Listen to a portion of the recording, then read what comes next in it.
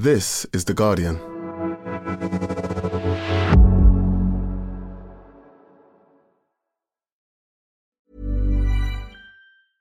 Finding your perfect home was hard, but thanks to Burrow, furnishing it has never been easier. Burrow's easy-to-assemble modular sofas and sectionals are made from premium, durable materials, including stain and scratch-resistant fabrics. So they're not just comfortable and stylish, they're built to last. Plus, every single Burrow order ships free right to your door. Right now, get 15% off your first order at burrow.com/ACAST. That's 15% off at burrow.com/ACAST.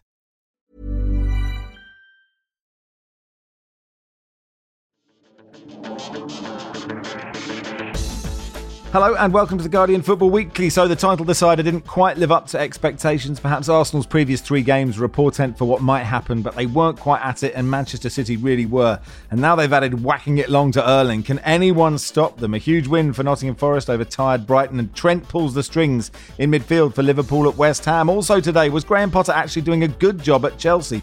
5 defeats, 1 goal now for Frank Lampard as the West London mid-table bun fight for 9th gets exciting. We'll round up Tuesday's games. Jamie Vardy reminds us of 2016. Wolves are probably safe and Villa win again. Spurs sack the interim. Sheffield United are promoted. And there's a lot of spaceship rearview mirrors, Star Wars feedback to get through. All that plus your questions. And that's today's Guardian Football Weekly.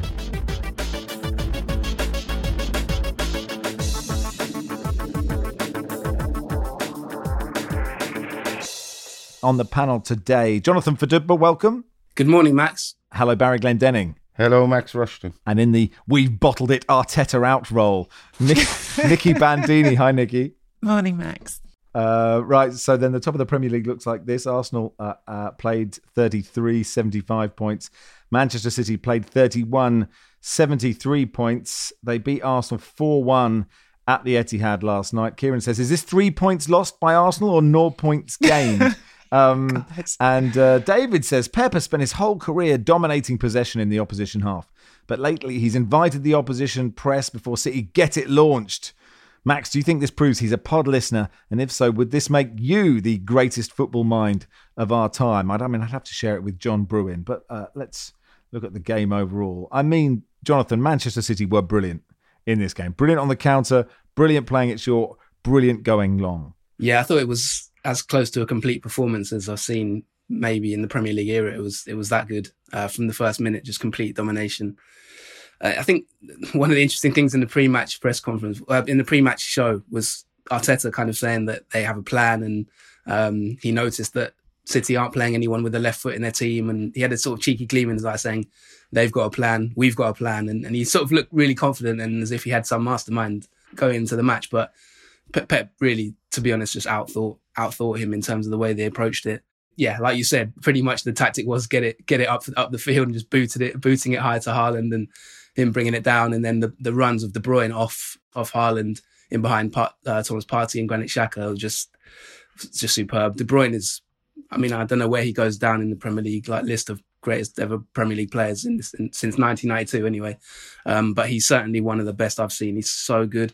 And he just exploited that space so well. And I think that is one of the other factors of City, isn't it? De Bruyne's just such a clutch, big game player that he found those spaces and he kind of took control of the game himself, really.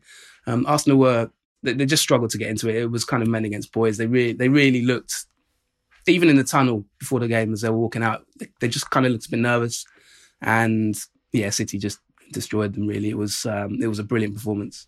Barry, has Pep sort of refined getting it launched? A friend of mine, Nick, who I work with at Stam, was saying that he texted me in the game going, they've gentrified Big Sam. Because the first goal is at the same time beautiful, but it is also a hoy up the field just to 2 incredibly good footballers. Yeah, but I think your friend is only saying it's been gentrified because it's Pep Guardiola who's lowering himself to do it, and holding the tip of his nose between thumb and index finger as he instructs the long ball over the press. If it works, it works. And that was what happened. There was just a welly up towards Erling Haaland on the halfway line.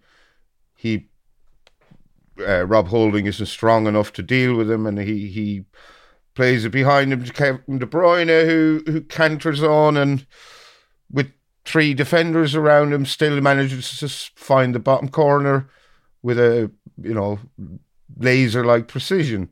And there's nothing wrong with scoring goals like that. Kevin De Bruyne and Erling Haaland absolutely ran amok last night. I think the game was beyond Arsenal at half-time, but it should have been absolutely beyond them because they barely got a sniff of the ball. And you said in your intro that this sort of title decider didn't really live up to expectation. I think it kind of did, because I'm not sure anyone really thought Arsenal would win this game.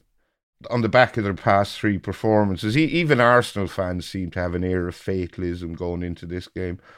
But they were absolutely monstered in every single department. Yeah, I mean, I think Kevin De Bruyne, I understand the point about the directness of the football, but I mean, even just the strike, the actual strike itself, take out the move on that first goal, the bend on it is outrageous. He's an outrageous footballer, and so is Erling Haaland. I was sort of thinking some of the commentary on BT last night, they were saying, Rob Holding, he's just got to make that a foul. He's just got to go through Haaland or something and bring him down to interrupt the move. And I understand the sort of idea of it, but I mean, Holding was all over Haaland. Holding was climbing on his back. The point is, it doesn't matter. It almost feels like in sort of a video game where you've got into an area you're not supposed to be yet, and you're playing against a character who's too leveled up for your character to deal with.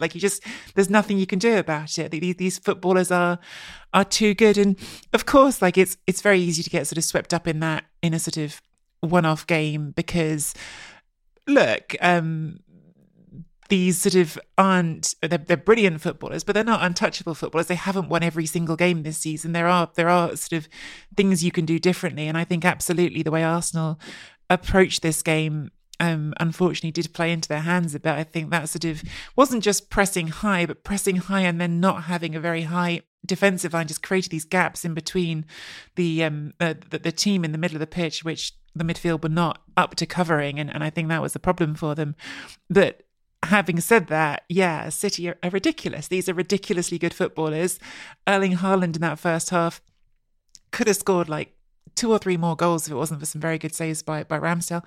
And some of them were just, again, ridiculous. He'd be in a position where you think he's not really a threat from there. And then suddenly there's just that momentary burst, that little surge of acceleration, that violence in the shot. And you think, Christ, he can literally score anytime he's got the ball. That they're just a brilliant football team, and as sort of frustrating as it is to be on the other side of it as a fan of the other team, my Arsenal fandom is well acknowledged, they're just better. They just are, and that's a disappointing thing to have to admit after a long season when you've been top of the table for most of it. I think you're right as well to really analyse that first goal, because he's got so much to do, De Bruyne.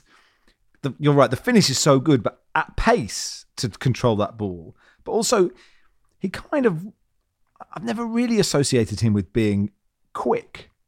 But those defenders just don't exist in that. And I don't know if it's just him, the way he uses his body. But they Jonathan, have a real understanding there, right? I mean, they combined about 3 or 4 times. And I don't know if De Bruyne is sort of almost playing up front now, or who's further forward. It was just it looked like a classic, sort of in a way, sometimes like a classic big man, little man partnership. Well, De Bruyne's just got the ability to read the game perfectly, and it's not he's massively quick. He doesn't really need pace because he can shift the ball as a dribbler into the perfect position. So if you look at that first goal, it's not that he's quick and sort of bursts past the player. He just pushes the ball just enough distance past the player that he can get past him using his own space, if you know what I mean. So it's not as if he's rapidly, really, really quick. It's just that he knows how he's got perfect positioning of passes, shots, positioning of a run. The intelligence to make the run is, if you watch it back, I think there was a high angle of it.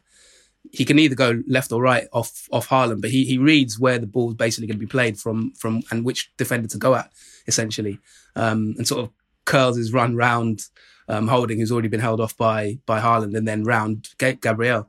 So it's both centre-backs he pretty much took out of the game with his play. So it really sums up how good a player De Bruyne is. The second goal as well is just so calm.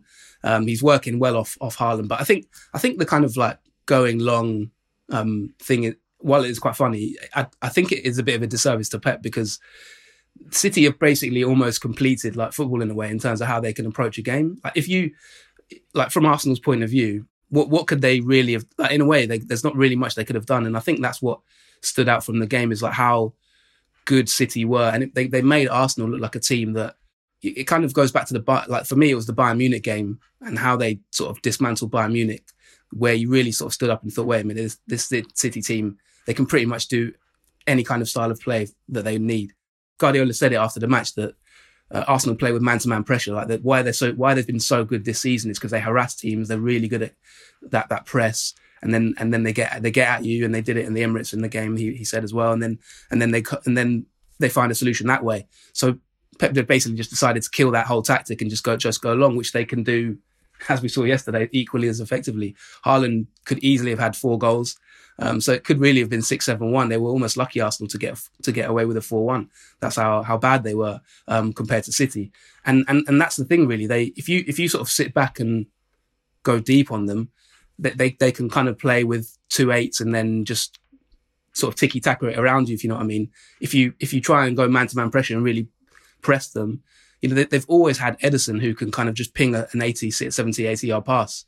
And Ederson's like a key part of that game. So I think that's the difficulty with playing City at the moment. And, you know, they're really good in possession, really good out of position. And Pep just knows how to play each and every team. So that's what makes them so dangerous at the moment. I think, honestly, it was a complete performance, really. I thought it was phenomenal. I think, like what you're saying there, Jonathan, is really interesting, because I think Pep clearly is a brilliant manager who looks around and keeps learning is the point with him. And I think that looking at European football the last couple of seasons, certainly with Real Madrid sometimes in their run to the Champions League last season, there was this sense of like, hang on, this team doesn't feel like they're dominating, but they just know how to play that quick strike football and exploit that pace and explosiveness they've got. And I see the same pattern repeating. I'm not saying to the same level, but again, in this season's competition with a team like Milan knocking out Napoli, it's because in a cup competition, when you've got to win the big games, when it comes down to these matches, sometimes it's not about have we got more of the ball. It's just about, can we be game-changing in those moments? And look, City also had more of the ball last night. That's how dominant they were. But the point is, they are capable of those accelerations. And I think that the game is really about accelerations at the moment in the big matches anyway, in the matches that matter. I think that ability to sort of, I don't know, go from 0 to 100 is what's defining those matches a lot of the time. Yeah, I mean, I guess that's a testament, Jonathan, to how well Arsenal have done to keep up. And we had a lot of questions like this from Paul saying, apparently you're not allowed to use the word bottled, but surely that's what Arsenal have done. And I suppose it's not this game, is it? It's the last 3 games. It's being 2-0 up against Liverpool, being 2-0 up against West Ham, and not beating Southampton at home. Because had those results been different, this changes the whole complexion of how people felt before this game. And also, even if this result had been the same, how we'd all be feeling now. Yeah, to a certain extent. I think, you know, if you look at it, Arsenal have dropped, what's that, sort of 8-9 points now in the last 3-4 games. So even yesterday could almost have been irrelevant, really, had Arsenal picked up the extra 2 points against Southampton, which you'd have expected them to get at home, and the 2 points against West Ham, where they were completely in control after, you know, they made West Ham in the first half of that game look like how City made Arsenal look yesterday, if you know what I mean. It was complete dominance until the penalty incident, the nerves, and then the wobble. And the same with Liverpool away. You know, they had them in complete control for the first 20 minutes. You know, they were outstanding. So, you know, that collection of points they've dropped there may end up costing them, but they're still top of the league. Will City win every single game? Maybe, but it's not guaranteed. So I think there is the pressure there still on City, to be honest. They're still behind. They've still got it all to do, but they just look so imperious that it's difficult to see where they would drop maybe the 5 points necessary. I think with Arsenal, it's not that they've bottled it necessarily. They've had a good season to get to this point, but I don't think I've seen a sort of title decider game be so one-sided, if that made sense. Like all the hype around Arsenal that we've had for the last few months, they just killed it so easily, and I think that's maybe the worrying thing. Arsenal didn't really lay a glove on City at all. The bottling thing, like, it's a discussion for fans, right? And fans are going to say you bottled it, whether there's rhyme or reason to it anyway, because that's what fans do. They rile each other up. I think it's reasonable to say that Arsenal have lost their nerve quite badly in the last few games. And like, I think when you go 2-0 up twice in a row, don't win either of them, and then concede 3 at home to last place, yeah, you can definitely say that's not the level they've been playing at. And so, yeah, that's bottling it. That's what that is. I don't think, just to sort of put the fan hat firmly on for a second, I don't think anyone that I speak to expected Arsenal to do anything other than lose this game. I really don't. I think this game, the whole reason that everyone was so anxious about the last few games, the whole reason there was perhaps the squad felt it, the whole sort of feeling going into these last few games, is because everyone thought, yeah, City will beat us when it's City against Arsenal, because that's just how it goes. And yeah, I mean, I think it's simultaneously, like, two things can be true at once. Yeah, you can say they bottled it because they kind of have, but also, this team hasn't been in the Champions League for 7 seasons, and they've been top of the league for the entire season. Like, it doesn't make it suddenly a terrible season. It makes it a really crappy end to a season. Sorry, probably shouldn't use the word, but like, it's not suddenly like... I mean, worse words have been said on the pod, Nikki. You're safe. It's not suddenly like this was hugely unexpected in some way. Because like I said, like I don't know anyone that I speak to who thought, oh yeah, they can go to City and win, because it doesn't reflect not just how Arsenal are, but how ridiculous City have been. I mean, again, I think if you sort of looked at the beginning of this run of, 17 games now since they last lost it? More than that, I can't remember. They've only drawn 3 times in that run, 2 of which are Champions League games that effectively don't matter because they're winning the tie anyway. Like, if you can win all of these games from the beginning of February onwards, when you're playing every 3 days forever, you deserve everything. Like, if you're that good, and City are that good, and that's kind of the point. Andy says, why haven't you got Jordan Jarrett Bryan on? This is the only time we actually want to hear from him. On Jordan. Jordan did tweet, all the talk will be that Man City will be champions, and the smart money is of course on them, but I just want to remind people they're still second. At least let them go top before you anoint them champions. To which the first response was from someone called Alex, says, this is peak someone's been fired on The Apprentice vibes, which I liked a lot. I mean, look, you obviously want a more competitive game between the top 2, but I thought this message from William was interesting in a lot of the talk about, should we just give the City the title for the next 5 years? He said, look, between 1975 and 1990, Liverpool won 10 out of 15 titles. Between 92 and 2002, Manchester United won 8 out of 11. Between 07 and 2013, Man United won 5 out of 7. Why then are City 6 out of 11 suddenly the end of football? Does it feel different to that, Barry, because of, the fact they are run by a state, and so it just feels harder to get close to them? Yeah, absolutely. Of course it does. I mean, let's not forget our old friend, the elephant in the room, these 115 charges. Here he is. There he is. Is that it? I think the elephant deserves to have his say. Of course it's different because they've got bottomless resources. They've already been punished for some financial indiscretions, and they're facing charges for 115 more.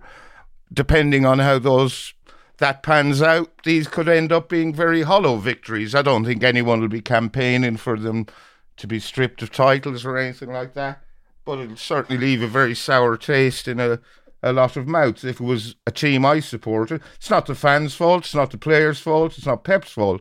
They're a brilliant team, they're a joy to watch. They've been very expensively assembled, and no one else can compete with, well, apart from Newcastle, can compete with Manchester City's spending. As I say, not the players' fault, not the fans' fault, not Pep's fault. But if they are found guilty of industrial scale financial shenanigans, I would hate for that to happen to a team I supported. A lot of City fans don't care, and they'll just go cry more on Twitter put that silly Kylian Mbappe gif or meme or whatever it is. But this is something that can't be swept under the carpet. But as things stand, of course it's different to the dominance of other teams who weren't backed by nation states with limitless resources of wealth. I don't think the dominance is guaranteed. I think every great team has a cycle and an era. I mean, if Pep was to leave at the end of this season, it's over for City in terms of like their dominance. So I don't really the spend thing. I do get that side of it without wishing to go into the whole that whole debate. But I just think that they're so good in terms of the players they have and the manager they have. If like De Bruyne is pushing early 30s now, and you know his time is he's not going to go on forever at his peak level. I think that was one of the things that gave Arsenal so much hope for me, is that De Bruyne started the season not that great. He was benched for a while. He's struggling to sort of play 90 minutes every week at the moment, isn't it? Even yesterday, even in the game against Arsenal, he was taken off with 10 minutes to go. Physically, he's not at his peak anymore. And who would they replace De Bruyne with? I mean, he's almost irreplaceable in the Premier League, to be honest. If you'd switch De Bruyne and put him in Arsenal's team, I think the level they go to is probably just as good, so or close to it. But I think every team has an era, and so I'm giving a counterpoint there to that one, because I think that I do think that while they're dominant, Pep won't be there forever, basically, and I think the drop from there is going to be huge. Completely agree. I think there's this sort of feeling of inevitability that can sort of permeate in football, but it isn't real. And I think that City have obviously spent heaps of money, but so have Chelsea lately. And I think right now City don't have the highest wage bill in the Premier League. They do have a wage bill that's like, I think, double what Arsenal's is, but it's not the highest in the Premier League. So it's not like they're competing in an untouchable ballpark compared to some other teams in the Premier League. And I do think that probably people, as is always the case, will appreciate quite how good Pep Guardiola was, because it's easy to go, oh, Pep's got all the money, got all the resources. They'll appreciate quite how good he was when someone else has to do that job instead of him. GM says, perhaps slightly less importantly, is Erling Braut Haaland ushering in a new era of luxurious hairstyles? Could we see a return of the perm, the mullet, and other long-forgotten styles from the 70s and 80s? Jim says, Timotei advert alert. A lot of people suggesting that he didn't score until he let his hair down. I was a nod to Ruben Neves, who did it the previous night after scoring to reveal that he was actually is Highlander, although Erling has done it, after the whistle's gone at half time before, hasn't he? But anyway, nice to see his locks doing the rounds. And Neil says, thoughts on the PA announcer at City starting the chanting after a goal? Game gone, or am I being a miserable old cynic? Yeah, I think he started singing, "Oh, Kevin De Bruyne." I don't think if you've got the tannoy in your hand, or the microphone or whatever, I don't think that should be acceptable. All right, that'll do for part one. Part two will begin at the City Ground. Finding your perfect home was hard, but thanks to Burrow, furnishing it has never been easier. Burrow's easy-to-assemble modular sofas and sectionals are made from premium, durable materials, including stain and scratch-resistant fabrics. So they're not just comfortable and stylish, they're built to last. Plus, every single Burrow order ships free right to your door. Right now, get 15% off your first order at burrow.com/ACAST. That's 15% off at burrow.com/ACAST.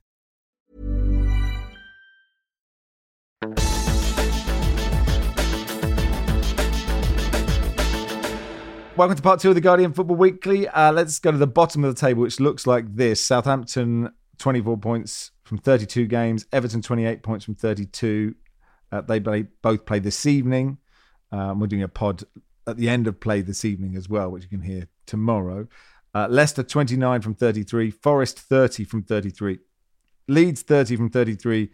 Bournemouth, 33 from 32. West Ham, 34 from 32. I'll stop there, but, Wolves, Palace, Chelsea might get dragged down into it. We'll get to Chelsea in a second. At the City Ground, Forest beat Brighton 3-1.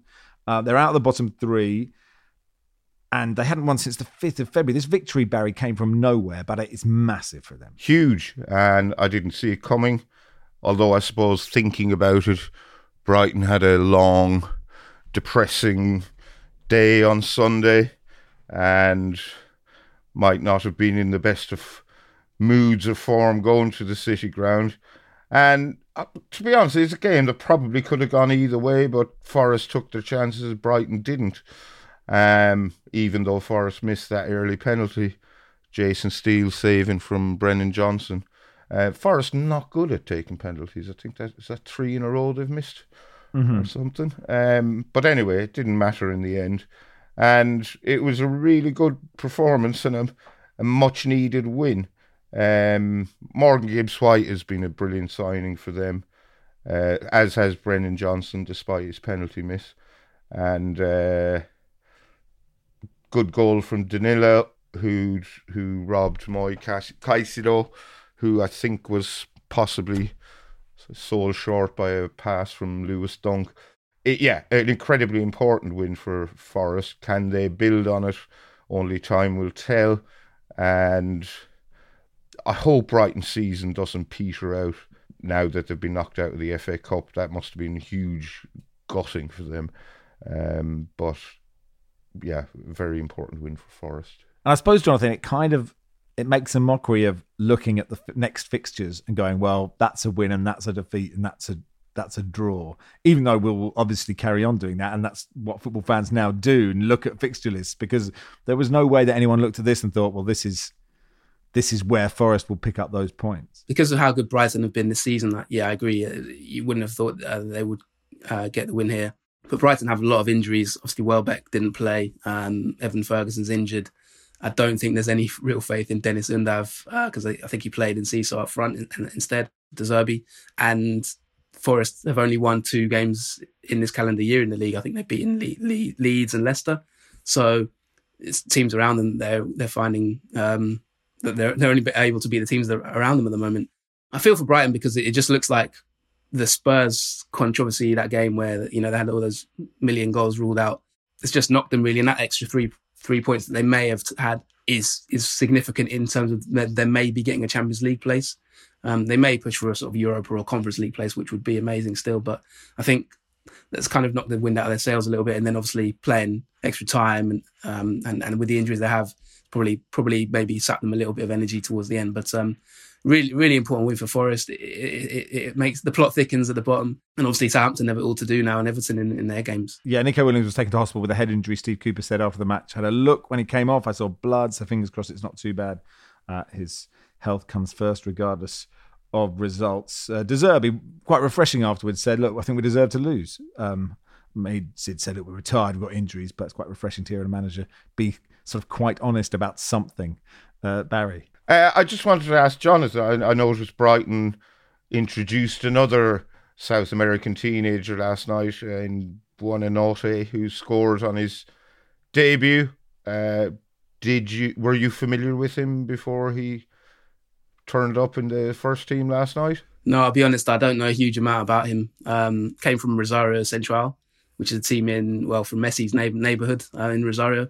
But no, I don't know a huge amount of him personally. But Brighton, their scouting in South America is really, really good. Obviously, they've managed to pick another one up, sort of like off the talent line, and looks a decent player. Obviously, in Seesaw has been really good as well. Goal against Chelsea was amazing, and even their academy, I think they brought a young player off their bench from their academy, Aurel Afaya, in that game as well for his Premier League debut. So Brighton just have this pool of talent that they can dip into. Ferguson signing a new long-term contract for them as well. They're just really good at talent ID really, and Buonanotte is the latest one. Ferguson, of course, famously grew up in the slums of Laytown, County Meath. I don't know, is that a posh part of Ireland? I know it's a very nice part of Ireland. It's near the beach. I was just going to chime in and say, Facundo Buonanotte is a name that I know in Italy. Buonanotte literally means good night in Italian. That's an Italian word.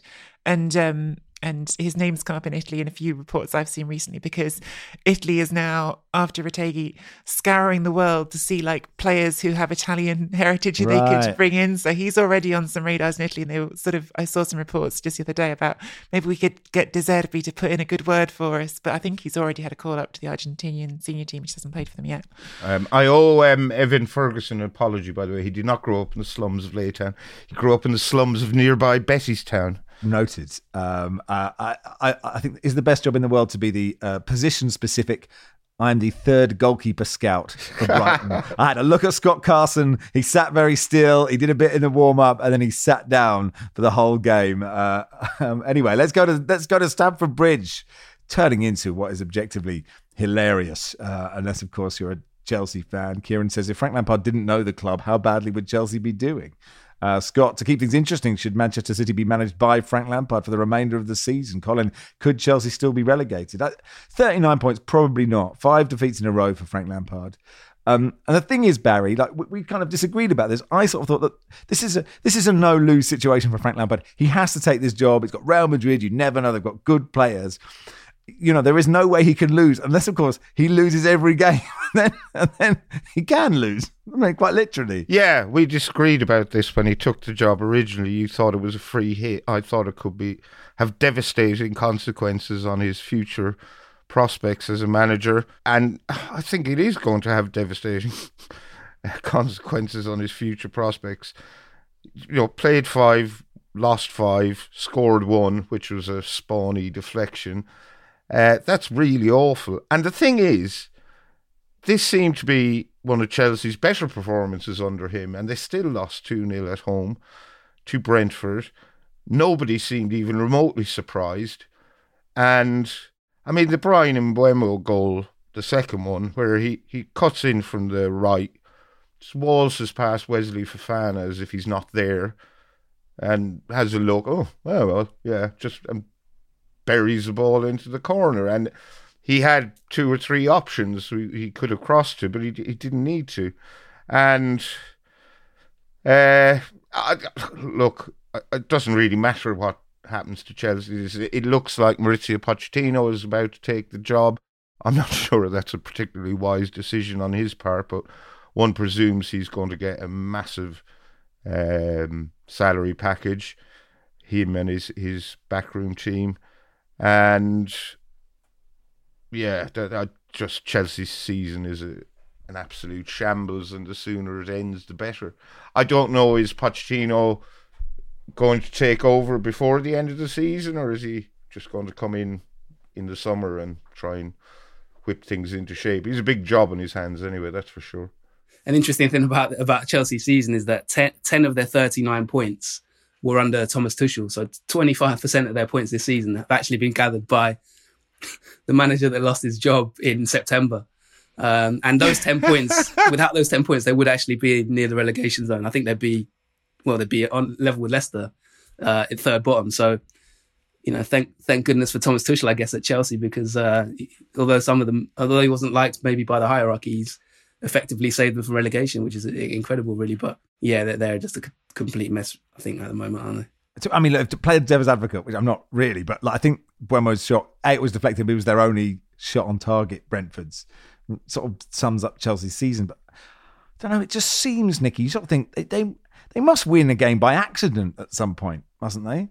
Well, obviously, my pessimistic hat on, I assume they're going to do it against Arsenal next. But what's crazy to me is how few goals they've scored, Max. I mean, there's I think 4 teams in the whole division who scored fewer goals than Chelsea, and Chelsea spent $350 million, whatever it was. This I think more than that, half a billion. Oh yeah, in January, right? Yeah, in January alone, more than every other team combined in Europe's top 5 leagues.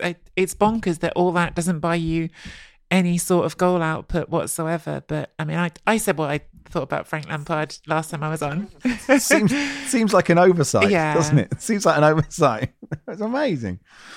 Oh dear. I mean, it must be wretched to be a Chelsea fan. I guess the beauty is seasons end and new ones begin, and you're on 0 points. So do you think Pochettino, you're saying, Barry, you don't necessarily think it's a wise move for him? Is it a wise move for Chelsea? I think it is a wise move for Chelsea, but if Pochettino takes the job, is Todd Bowley and the other fella, are they going to interfere? Are they going to be giving demoralising dressing room speeches, after bad performances? I think we're only seeing the tip of the iceberg of Stamford Bridge chaos, and it's quite funny actually. We sort of my mates' WhatsApp group, and one of the lads, Lewis, him, on Tuesday he said he had 2 tickets for Chelsea Brentford, going pretty cheap if anyone wanted them, and he just got mocked, ridiculed. No one was in the slightest bit interested in taking the tickets, but I thought it was quite brave of him to even come on and offer them, because you could see what was going to happen. He just got, I'll give you £1 for both. That kind of thing. Oh dear. But producer Joel writing that if Chelsea adopted Spurs' policy of refunding fans after a bad performance, how financially ruinous could that be for the squad by the end of the season? Adam says, how pleased is Barry that Ethan Pinnock got man of the match? Well done, Ethan. Can I ask, actually, what do people think of this? Players refunding the fans? Because, right, they're refunding them their ticket prices. It's an away game. What are the tickets? 30 quid? So it's like a gesture, but the real expense is in getting to Newcastle, having your lunch, having a couple of pints, getting home, maybe staying overnight. None of that's being reimbursed. I'm loving the idea of fans submitting receipts now. Here's my expenses from Wetherspoons. This is what I spent in the pub. I got a helicopter, and then I had the fillet steak. So you owe me a lot of money this time. Do you know what made me think when it was like it was what, 80 grand or something for the Spurs players to pay? I thought, why don't they just do it for every game? Like, they're all getting paid absolute buckets. It would be nuts. They could just say, this season we're going to pay for all away travel. Of course, it would get slightly ridiculous. I bought my, like fans would really take the piss. Yeah, Jonathan? One side point on that is that I don't know if you guys saw the news out in Germany where Fortuna Düsseldorf are planning they've got a pilot scheme where they're planning to maybe give free tickets to their games, and they'd be funded by sponsors from next season, I think is the plan that's been talked about. So what happens if that was if Fortuna Düsseldorf were to get a 5-0 in 20 minutes? What are they going to refund if there's no ticket prices? I just wondered where's that going? If that was to become a thing, then maybe where would they go from there? I'd quite like if every Spurs fan who travelled to St James's Park, they're put in a ballot, and if your name's drawn out, you get to pick one of the players who was involved. And then they have to come around and do odd jobs for you. So you get Oliver. I'll have Oliver skip, and he has to spend the afternoon weeding my garden. That's what I thought. I thought you were going to say, look, you're going to a hat and one of you gets 80 grand. I mean, I think that would be really fun, wouldn't it? Anyway, to the London Stadium, West Ham 1, Liverpool 2. I think Liverpool probably deserved this, Jonathan. I'm not sure the match of the day highlights seemed quite kind to West Ham. Listening to a lot of people talk about the game, looking at the stats from the game, and match of the day sort of felt quite even, but I think Liverpool had really dominated. And Gary Lineker said, look, Trent Alexander-Arnold is the best passer in English football, and his move into midfield, sort of drifting into midfield, almost made it sound like Jurgen Klopp hasn't told him to. He's just slowly doing it game by game to say, look, here I am. I don't know. Do you think he's the best passer in English football? Best English passer or best passer in English football, as in the Premier League? I think we'll go. Should we go English first? And that's how I inferred it. Yeah, because if it is, then he's forgotten about the sort of reddish-haired Manchester City attacking midfielder, maybe who denied them the title for about 4 of the 5 years. English passer, possibly from deep. He's he can play in that midfield area, and some of the passes he played against West Ham were really, really good. I think it's just another testament to, I think, Guardiola in the sense. I don't want to keep harping on about that, but the fact that Klopp's basically adopting his tactics and moved Trent into sort of a more central position, and I think Henderson was drifting out wide in a lot of the game and sort of taking up that space where Trent could come inside and play passes maybe out towards Robertson. And he's got a very good angle of pass. He's very intricate. Obviously, the assist for Gakpo. Yeah, he's a very good passer of the ball, and I think maybe his natural position in the future maybe will be in midfield. And I think it kind of went in stages that game, didn't it? Because there spells in the game where Moyes said he was really happy, and then there were spells where Klopp said that the old Liverpool, I could see the old Liverpool and things like that. So there's maybe a lot for them to build on, and towards next season, they still, I think, will have a run maybe might just miss out on top 4, but I think if Liverpool go on a run, you could see them maybe finishing 5th. So it wouldn't be necessarily a disaster season that it maybe felt like earlier a few months ago. So first time they've won 3 games in a row as well, I think, this season in the Premier League. So they seem to be getting a little bit of form. I don't have the stats with me at the moment, but I just wondered, how long is that since David Moyes beat a team in the top 4 or 5? He's gone quite a while without beating. Isn't there some record about beating Liverpool? It makes it sound like you've got it in another room. You haven't got them with you. You do have it just in the spare room. I'm not sure. As far as I know, they've only beaten 2 Well, I don't know that particular stat, but West Ham, I think, have beaten one or possibly two teams in the top half this season. There was a moment, Barry, where Thiago might have handled the ball. And actually, I read a lot about it and I listened to a lot about it before I saw it. And it made it sound, everyone made it sound like he'd sort of lay on the ball and held it with both hands and then sort of shoved it up his jumper or something. David Moyes said, I can't believe it. And it was the VAR were disrespecting West Ham as a football club. The whole bench were furious. Kevin Nolan showing Moyes a replay on the iPad. But I wouldn't have given it. So I don't know. I mean, I very rarely would give handballs. Yeah, carry on.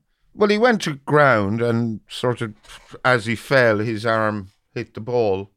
And I didn't think it was a handball / penalty. David Moyes was absolutely incensed. Like, really, really angry. And I didn't.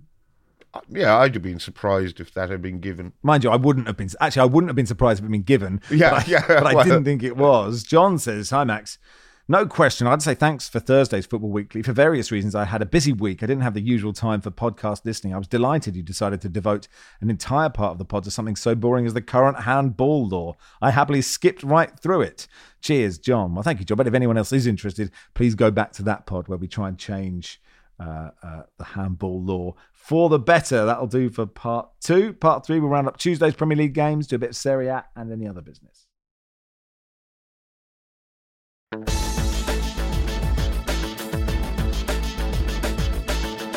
Welcome to part 3 of the Guardian Football Weekly. So big game at the bottom was at Ellen Road. Leeds 1, Leicester 1. Leeds had let in 11 in the last 2 games at home before this, but that Jamie Vardy goal, Jonathan, might feel worse than these. It was nice that Vardy had, just to see Jamie Vardy scoring a goal. That's in his second in 32. The commentator on the international coverage said, there's never any doubt when Jamie Vardy's in that position. I was thinking, well, actually, there's been quite a lot of doubt this season about that particular thing happening. Yeah, there has been doubt. He's gone, I don't know how long without a goal, but quite a long time. And it was nice because I think Leeds away is, if you're going to, Jamie Vardy is notoriously a bit of a, shithouse, I guess is the word in that sense. I like players that like to wind up the fans, to be honest.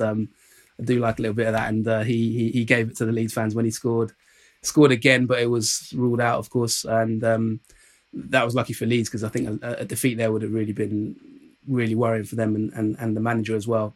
I think there's already talks of Gracia will he keep his job, and it seems to be the sort of like, I think the bottom of the league at the moment seems to be a sort of managerial hot seat where it's almost like I don't know, playing musical chairs or something, and when the music stops, then whoever's standing up, goes down. Because every week it seems like, obviously Steve Cooper, yesterday against Forest, it was if he loses that, he might get sacked. It seems that everybody's about to get sacked. I would pay a lot of money to watch all the Premier League managers play musical chairs. Absolutely. Who would win? Enjoy that. Who would win? Well, I don't know. I mean, you sort of imagine Roy would just be sitting down the whole time. It wouldn't really be fair to get Roy to get up. I don't know, you sort of think the usual suspects, like Pep just wants to win so badly. Sad that Conte's not in the Premier League anymore, I think, for this, because I think he'd be quite ruthless, I think, at musical chairs. Although obviously he'd be stuck to the formation of chairs, and people would say, you've got to change. You've really got to change this. Anyway. Do you think Frank Lampard would say, this is my chair, and just take one chair? I really know this chair. I really understand this chair. But unfortunately, it's not very well built chair that he'd have. Anyway, I've crucified the musical chairs analogy for this long. You've probably lost your train of thought, Jonathan. But going back to the game itself, obviously Dean Smith is new as well, and they both had chances. Obviously, the Bamford miss is what everybody spoke about, but I thought it was quite well analysed by Michael Owen in terms of his body positioning and it maybe not being as easy as it looked. I thought that was an interesting piece of analysis from Owen, which is... So what did he say? Where the ball was slightly behind him? Because it did look to the layman quite an easy chance. Yeah, he was sort of saying that his the weight of his body was going in a different direction, and so to reverse and go on to off your weaker foot was actually harder than it looked. And I mean, it sounds silly me saying it, but Michael Owen explained it in quite a good way actually for someone who's scored plenty of goals. So the way he broke it down, I thought was quite insightful and sort of got Bamford off the hook to a certain extent, because most people were like, how did he miss that? The way a sort of, I would say, old lady in the stands, she might be a sort of experienced middle-aged lady, the way she broke it down, it just kept cutting to this woman going, fuck me. And then it would cut back to something else and it would cut back to her again going, saying exactly the same thing. Anyway, yeah, it was some miss. But I don't know, who is this result better for, Baz? I don't know. I think Leeds will wonder how they didn't win it because they had the Bamford opportunity. I mean, I'm happy to bow to Michael Owen's superior knowledge on the matter, but the look in Bamford's face after he missed suggests he thought he really should have scored. And preceding that, you had two good saves from Daniel Everson, one from a rocket header at a corner and the other from a Brendan Aronson shot that he had to save with his legs. So I think Leeds should have won. They didn't. They play Bournemouth next and Leicester host Everton next. I mean, they're two massive games again. So, yeah, I don't know who's better for her. We'll find out. There should have been some Willy Gnonto. That's why they didn't win. He's been having... I'm surprised he's not getting any games under Grassi. It seems like he's sort of... I know he's been injured, but it does seem like he's sort of not in favour there all of a sudden when he's had quite a good season. I don't know what that's about. No, I don't disagree. If he's fit. Yeah, I know he was injured for a bit, but if he's back fit, then certainly. Yeah, and after Leeds play Bournemouth, they play Manchester City and Newcastle, which is a disappointing couple of games to have in front of you. And James Maddison's a nice man, isn't he? I mean, he played really well as well, but like he missed a chance. There was a cross and he just couldn't reach it, and he sort of just laughed with the Leeds fans about how he was just a bit too short. And then he laughed when he pulled Luke Ayling's shirt at the end. I'm just wondering which club will ruin him. Spurs, maybe. It feels like that, doesn't it? I mean, he's probably too good for them, but. Anyway, Wolves beat Palace 2-0. Roy Hodgson's freewheeling, free-scoring Eagles didn't last all that long. Now, no goals in two.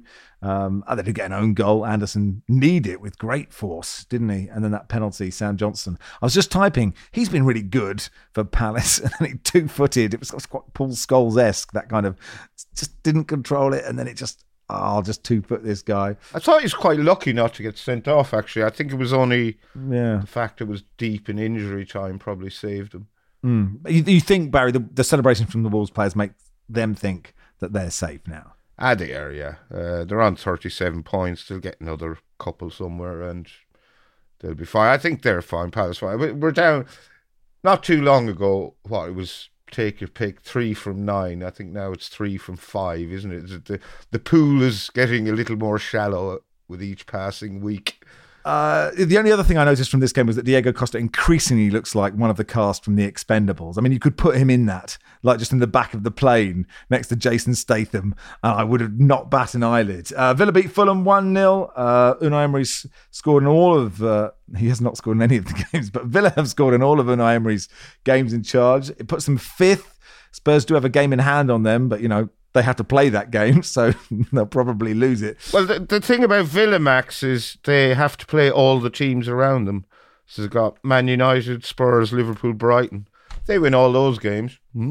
Interesting. Yeah, it could be interesting, couldn't it? And, Europa League, Unai Emery thrives in that if they get it. So, it could be great. Well, I'm thinking...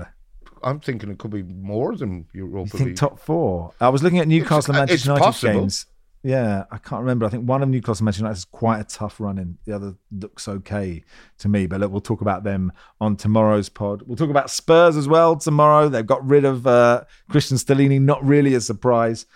Daniel Levy sent out a message signed Daniel, which all seems very sort of familiar. He's trying to sort of like try and be, like a teacher going, hey, look, you can call me Daniel. Everyone goes, that's fine. That's what you've done to the club in the last however long, since Pochettino asked for some money all those years ago. I wonder if he could turn back time. Anyway, we'll do Spurs tomorrow. They play Manchester United. Nicky, Napoli are champions. Saw an amazing video. I think it was filmed by one of the players in the back of the coach of just like millions of Vespas and motorbikes in what looked like absolute kind of the most dangerous road you could ever be on, of just following the Napoli bus.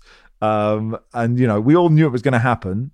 But they're not champions. Oh, they're not? Yet. They are, but they're not. Right, I mean, okay. they still, to make it official this weekend, if they beat Salernitana on Saturday and Lazio do not beat Inter away from home, which is quite plausible. Inter picking up again and obviously it's at San Siro, but they could become champions this weekend. But effectively, we all know they are ever since the weekend. We've known they are for a long time, really. But it felt like after the Champions League disappointment, winning away to Juventus with a goal in the 93rd minute. Of course, it was 5 years ago that Kalidou Koulibaly scored in the 93rd minute away to Juventus, and they all thought they'd won the league and they hadn't. But this time they really have, even if it's not official quite yet. And yeah, the celebrations have very much begun. Like you say, the team got back into Naples 2:40. Well, came out of the airport at 2:40 a.m. and there were 10,000 fans waiting for them. There were fireworks. There were fans, the players climbing out the sunroof on the bus to sit on the top of the bus and have that sort of celebration. The celebration is going to go for months. It's starting before it's even official. It's going to go on all summer. I think people who haven't been to Naples before probably don't really sort of still have a picture of what that means. It's not like a localized celebrations. Every building you go into, every street you turn down, there's going to be signs of it. There's going to be flags. There's going to be banners. There's going to be murals. There's going to be something everywhere. And yes, the street conditions, God, Max, I still remember being in Naples, not during any sort of celebration, and being on a bus that decided it was going to overtake in a tunnel, in a one-lane tunnel, going around a corner.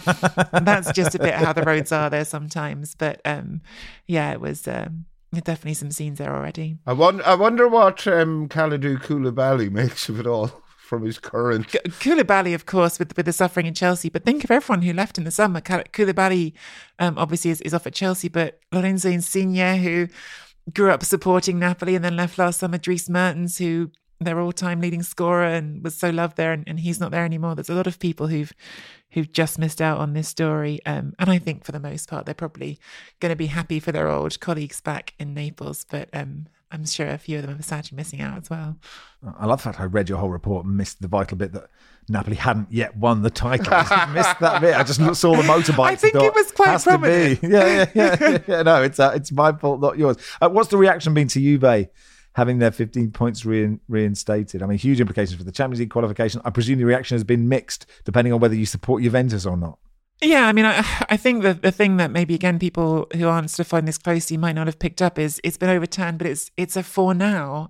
What's actually happened is that the Italian Olympic Committee's appeals court, which is sort of the highest one they can go to within Italy, has said, we have some questions. We're not sure why a 15-point penalty was assessed, and we're sending it back to the appeals court before us to have another think about it and explain their reasons better or change the judgment. And we actually don't even know fully why they did that, because they have 30 days to release their ruling, at which point there will be a retrial in effect in the appeals court, and anything could happen. They could say, no, we really do think 15 points was right, and send it back. Or they could say, okay, actually, maybe it's 9 points because that was all the federal prosecutor asked for in the first place. So the 15 points always felt a bit like it came from nowhere. Or they could vacate it. They could do they have everything's back on the table again. And what's sort of ridiculous about the whole situation is, so 30 days from that decision by the Italian Olympic Committee is how long they have to explain the decision. Now think about the timeframes for the next case, for that to be appealed.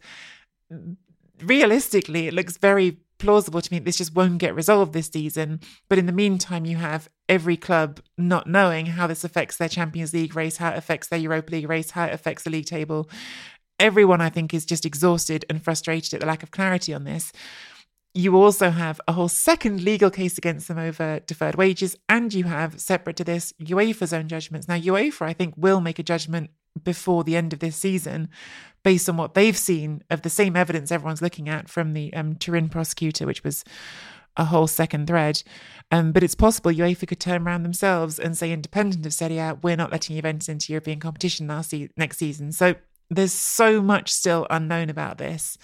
Yes, Juventus' reaction is, Max Allegri, as manager, has been saying all through the season to his players, we'll focus on the points on the pitch. We just got to focus on our performances. We're doing well on the pitch. And actually, for a long time, that seemed to keep them on track, although they've lost, I think, 3 games in a row now. But I think the rest of Serie A is look, I mean, the Italian Minister for Sport said this the other day. There needs to be a serious look at reforming the whole process, because you need to have timeframes that respect the competition. And I agree with the sentiment, and also doubt that it will happen. Burnley, since we last recorded, Burnley became champions of the Championship. Sheffield United promoted last night with a 2-0 win over West Brom. Well done to Paul Heckingbottom. Our friend Hopkin Looks to Curl One tweeted a great video in Burnley of Josh Brownhill repeatedly lifting an inflatable trophy in the air in front of Blackburn fans who were all just like, they were just caged animals. They just lots of swearing. He was just like going, way, just a little far away. It was very funny. Good place for Burnley to win the championship at Ewood Park then. In League One, Plymouth and Ipswich almost up.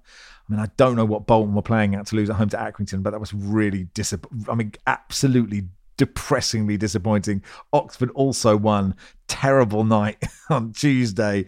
Cambridge go to Accrington on Saturday. Oh God. Anyway, we'll do a proper EFL review when it's all done. We've made some space to do an extra podcast for that. We'll tell you when it is, Barry, at some point.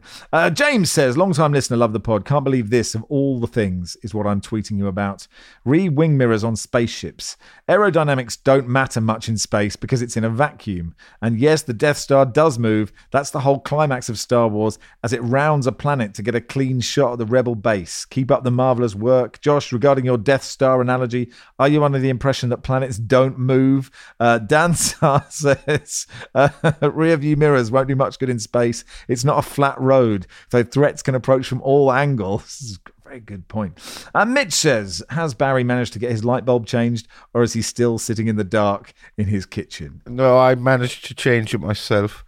Although I did have a text from Ellis James yesterday offering to come around and change it for me, which is very nice considering, his stellar celebrity status. But no, I'm all good. I seem to have lucked out with my back. I've still got sore ribs, but I can cope with them. Well, you are, it takes more than that to keep you down, Barry, doesn't it? That'll do for today. Glad your back's better. We'll finish with a loop from Liam McClare, which we requested. I think a listener said the amount of times I say look. He's put it together in one of those things. So that'll play out. In the meantime, thank you, Jonathan, for your time. You're welcome. Thank you, Nikki. Thanks, Max. I'm just going to throw in quickly before you cut me off, because it's really hard to talk about such a complicated topic in such a short amount of time. If anyone is interested more in the event situation, Tobias Jones wrote a really good long read on them for the Guardian website this week. So do check that out if you really do want to understand a bit more about what's gone on there. No, it's really good. And I agree with you. And thank you, Barry. You're welcome. Double shift today. We're recording after full time in the evening games today. That's ready for Friday. So we'll chat to you then. Football Weekly is produced by Joel Grove. Our executive producer is Max Soames. Look. That flick is brilliant. Look. Simply look. So look. Now look. So look. That flick is brilliant. This is The Guardian.